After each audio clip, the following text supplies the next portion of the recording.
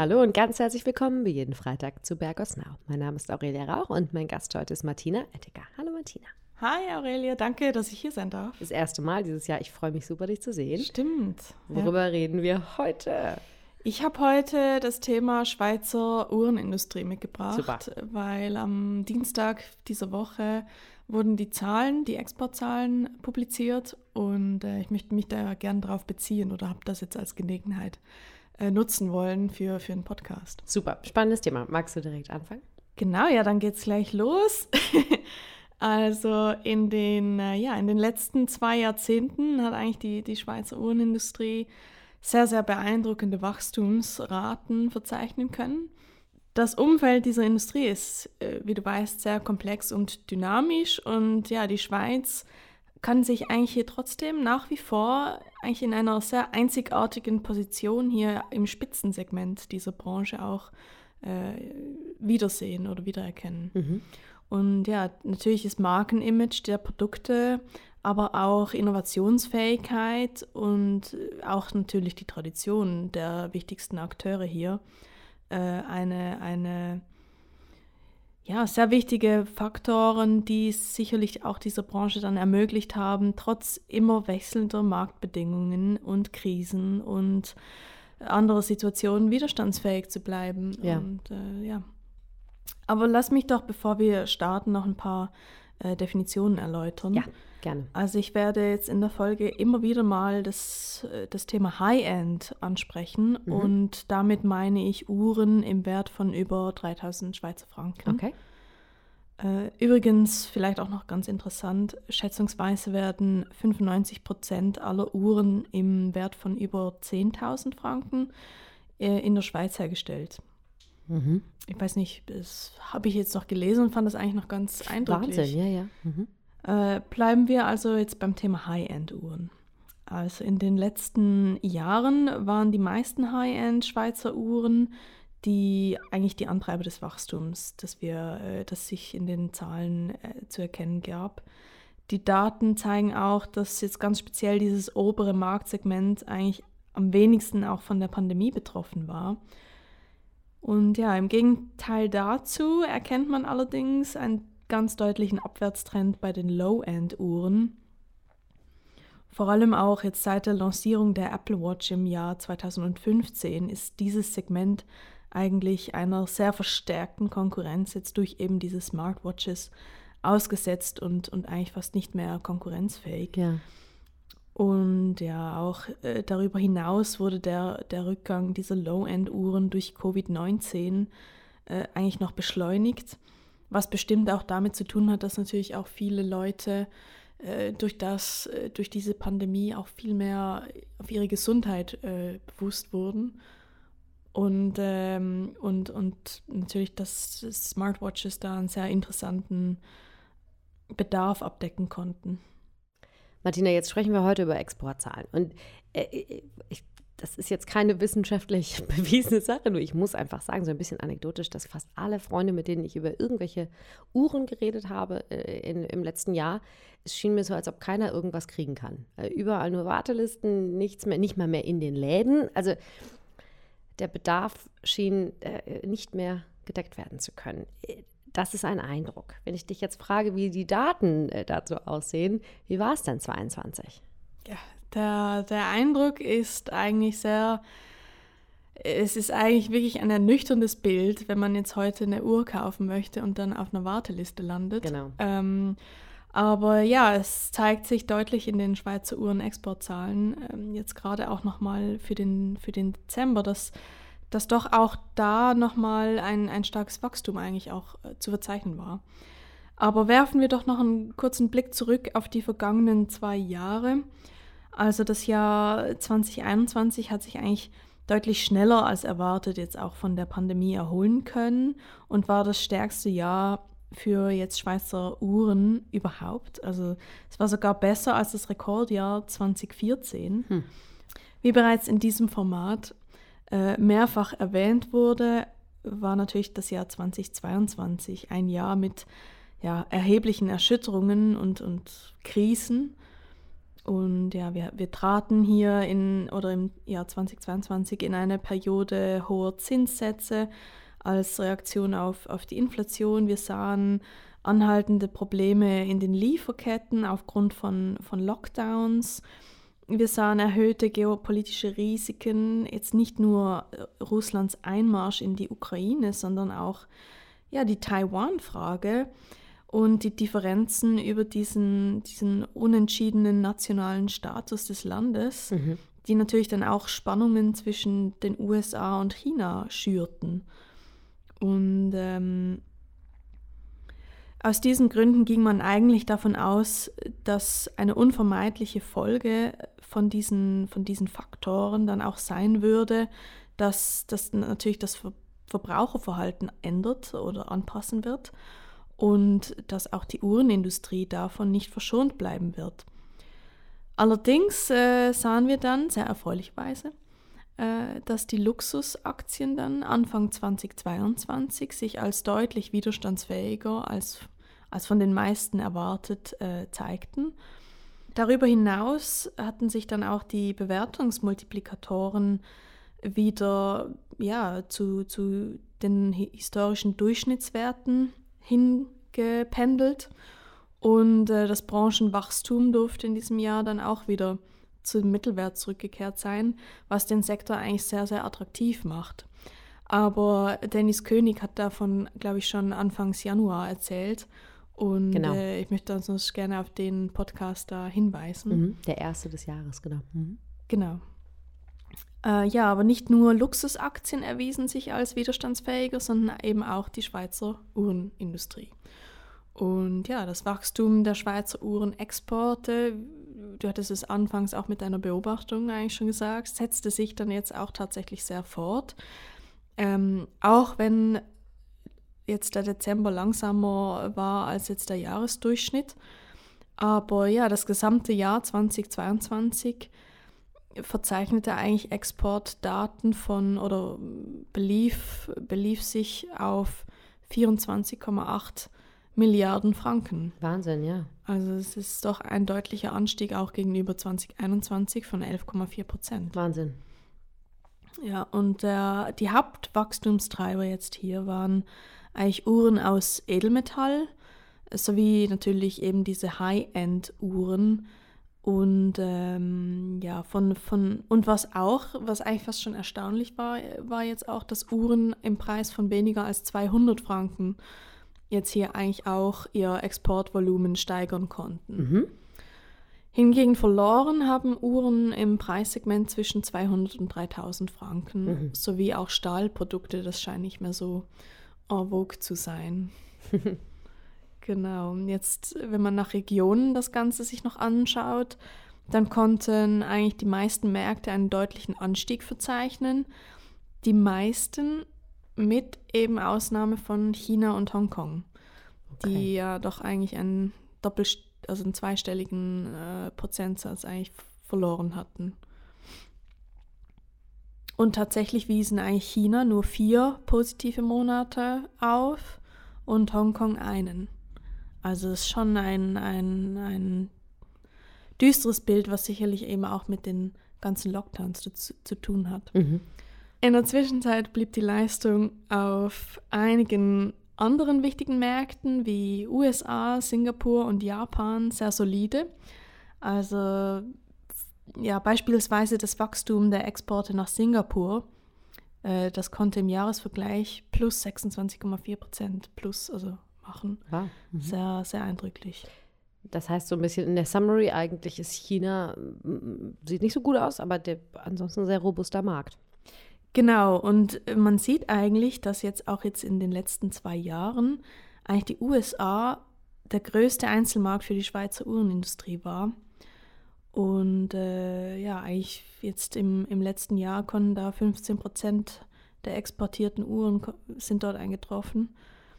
Hongkong als Markt ist weiterhin rückläufig, eben China auch. Das natürlich jetzt vor allem, wenn man die Zeit vor Covid noch anschaut, haben sie dieses Level eigentlich gar nicht mehr erreicht.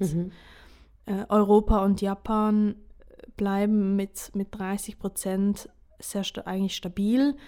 Und ja, eben das Interessante hier finde ich eigentlich wirklich die Entwicklung der Uhrenexporte nach China und in die USA, weil die eben sehr unterschiedlich auch verlaufen sind. Beispielsweise konnten dann eben die Ausfuhren in die USA einen sehr positiven Trend auch beibehalten, abgesehen jetzt natürlich vom Rückgang der Pandemie. Und in China ist die Situation komplett anders eben. Wir hatten es vorhin angesprochen, also die Ausfuhren nach China, die waren für viele Marken im Jahr 2020 eigentlich noch ein Rettungsanker. Und dann seit 2021 hat sich der Trend dann total umgekehrt, also aufgrund auch natürlich der chinesischen Null-Covid-Politik, der anhaltenden regionalen Abriegelungen. Da fielen dann auch die monatlichen Exporte nach China deutlich unter die 100 Millionen Schweizer Franken, was eigentlich fast so niedrig war wie jetzt Anfang 2020. Und ja, die Abriegelungen haben natürlich dann auch sich auf die Lieferungen von E-Commerce ausgewirkt und auch die Kaufbereitschaft der Konsumenten nahm dadurch ab. Wir hatten es vorhin kurz noch besprochen mit dem Onlinehandel. Genau. Ja, vielleicht dazu, wir haben in der Vorbereitung zu dieser Folge ein bisschen darüber gesprochen, ob man sich Luxusuhren online kaufen würde. Und unsere wirklich ganz persönliche Meinung war, wir würden es nicht unbedingt tun, sondern das Erlebnis damit auch verbinden. Und darauf willst du hinaus wahrscheinlich. Ne? Dieses, wenn man zu Hause sitzt, kauft man vielleicht die Uhr nicht. Genau. Das scheint so, ja. Aber gut, dann kommen wir zurück zur Warenwelt, weil ganz sicherlich, wo man Schlangen gesehen hat. Auch ein Erlebnis. Stundenlang in der Schlange stehen. Könntest du vielleicht auf zwei Dinge noch eingehen? Natürlich einmal Vergleich der Preisniveaus und dann natürlich die Moonwatch. Ja, sehr gern, Aurelia. Also im Vergleich zu 2021 stiegen dann auch die Exporte der Uhren mit Preisen über 3.000 Franken dann im Jahr 2022 an. Auch volumenmäßig ging es auch etwa im gleichen Prozentsatz hoch. Die Uhren mit dem Preis von 500 bis 3.000 verzeichneten ebenfalls ein Wachstum von jetzt 4%. Und das war hauptsächlich auf die mechanischen Uhren im oberen Bereich dieses Segments, also von 2.000 bis 3.000, getragen, dieses Wachstum. Und dagegen ging der Umsatz von Uhren im Preissegment zwischen 200 und 500 wertmäßig eigentlich zurück. Jetzt, du hast es angesprochen, die Moonwatch. Das war wirklich irgendwie eine riesen Erfolgsgeschichte. Die wurde im März 2022 von Swatch und Omega lanciert und hat sich eigentlich für jetzt im Bereich der Einsteigeuhren oder das Blatt scheint sich hier wirklich im Bereich dieser Einsteigeuhren gewendet zu haben und hat der Branche neue Fans beschert. Ja, es war wirklich erstaunlich, ne? Also ich war irgendwie beim Flughafen und sogar da waren wahnsinnige Schlangen und in jedem Laden, wo diese Uhr zu kriegen war. Ja, ich war in einem Bergdorf und war auch überrascht, als man dann da plötzlich beim Abendessen oder zum Abendessen hingelaufen war und dann noch irgendwie vier Menschen darauf warteten, in den Laden gehen zu dürfen. Ja, es war ein Wahnsinnssache, ja, das ist super. Was kommt denn als nächstes? Wie geht's weiter? Vielleicht, wir haben viel über China gesprochen, vielleicht, wie geht's dort weiter und dann darüber hinaus im Rest der Welt? Genau, ja, also China ist natürlich eines der 2 globalen Schlüsselthemen jetzt auch für 2023. Obwohl man natürlich sagen muss, wie alle anderen auch, haben wir auch keine Kristallkugel, wo wir in die Zukunft sehen können. Nein, leider nicht. Und ja, aber das sind eben 2 Themen, die ich jetzt hier eigentlich als wichtig erachten würde. Das sind eben die Wiedereröffnung von China oder Asien im Allgemeinen und natürlich auch der Inflationsabbau hier im Westen. Und ich glaube, dass sich die Dynamik auch zwischen Ost und West weiter verschiebt, wobei die USA eigentlich sicherlich ihre Position als wichtigster Markt jetzt für den Uhrenexport, zumindest eben für das 2. Jahr in Folge, noch weiter halten wird. Die Realität ist jedoch ein bisschen diversifizierter, denn insbesondere eben China oder eben auch Asien eigentlich im weiteren Sinne bleiben natürlich für die Schweizer Uhrenindustrie von sehr, sehr, sehr entscheidender Bedeutung. Und ja, vor allem für die Marken, die im oberen und vor allem im obersten Segment des Markts tätig sind. Und ja, vielleicht noch ein bisschen mehr detailliert zum chinesischen Markt. Also im Juli und September erholte sich eigentlich die Nachfrage auf dem chinesischen Festland, wobei dann die Nachfrage eben wieder zurückging im Oktober und November. Natürlich auch aufgrund der Covid-bedingten Lockdown-Maßnahmen. Und dies insbesondere in den sehr wichtigen Luxusprovinzen wie Guangdong. Am 10. November sandte das Politbüro dann jedoch aber eine sehr klare Botschaft bezüglich eigentlich der Optimierung der Covid-Politik und auch der Vorbereitung auf eine Lockerung aus. Und als Reaktion darauf sah man dann effektiv auch in den Luxusaktien oder in den Kursen von Luxusaktien eine Rallye, die eigentlich von den Gerüchten über eben jetzt Änderungen der Covid-19-Politik angeheizt wurde. Ich würde sagen, wir sind eigentlich recht zuversichtlich jetzt auch, was den Appetit der chinesischen Verbraucher auf Luxusprodukte angeht und damit natürlich auch Uhren. Allerdings sehen wir derzeit auch eine Nachfrage, die natürlich unter dem Trend liegt. Und das hat sicherlich auch damit zu tun, dass die Menschen oder die chinesische Bevölkerung auch nicht die Märkte erreichen konnte mit günstigeren Preispunkten und natürlich auch noch Volatilität bedingt durch eben Covid dann doch noch existierte. Martina, meine nächste Frage kriege ich vor Lachen kaum über die Lippen. Wie tickt denn der Rest der Industrie für 2023? Sehr, sehr gut, Aurelia, sehr gut. Ja, wie bereits angedeutet, ist natürlich eben diese Uhrenindustrie eine sehr komplexe und dynamische Branche. Und es geht eigentlich nicht nur darum, auch neue Materialien, neue Designs und so weiter auszuprobieren, sondern natürlich auch neue Vertriebskanäle zu finden, sich in der digitalen Welt auch irgendwie einen Platz zu schaffen, Social-Media-Plattformen zu nutzen und all das natürlich abgesehen jetzt auch von der tragbaren Technologie, die natürlich auch weiterschreiten soll. Und ja, die Popularität von Uhren ist in den letzten 10 Jahren sehr sprunghaft angestiegen. Nur das ist eingangs auch angedeutet, eben wir sehen Schlangen, wir sehen Wartelisten, also es ist unglaublich, was da zurzeit sich abspielt. Und ja, ich glaube, die Uhrenindustrie hat sich eigentlich auch wirklich, irgendwie auch ein bisschen erfolgreich, kann man fast sagen, von einer reinen Uhrenbranche eigentlich hin zu einer Community entwickelt. Martina, aber eine Sache muss ich noch fragen. Wir haben hier oft mal auch, also jetzt sprichst du von Community und Social Media, habe mich jetzt gerade auch nochmal drauf gebracht. Es gibt natürlich noch diese ganzen Megatrends wie Web3, NFTs, Metaverse. Und wenn wir über Luxusgüter sprechen, sehen wir ja sehr häufig, dass die wirklich ihre Repräsentation in diesen neuen Märkten, die sich da eröffnen, doch dann finden, ne? Und danach gezielt suchen. Sehen wir das schon in der Uhrenbranche? Ja, das ist natürlich eine sehr gute Frage, Aurelia.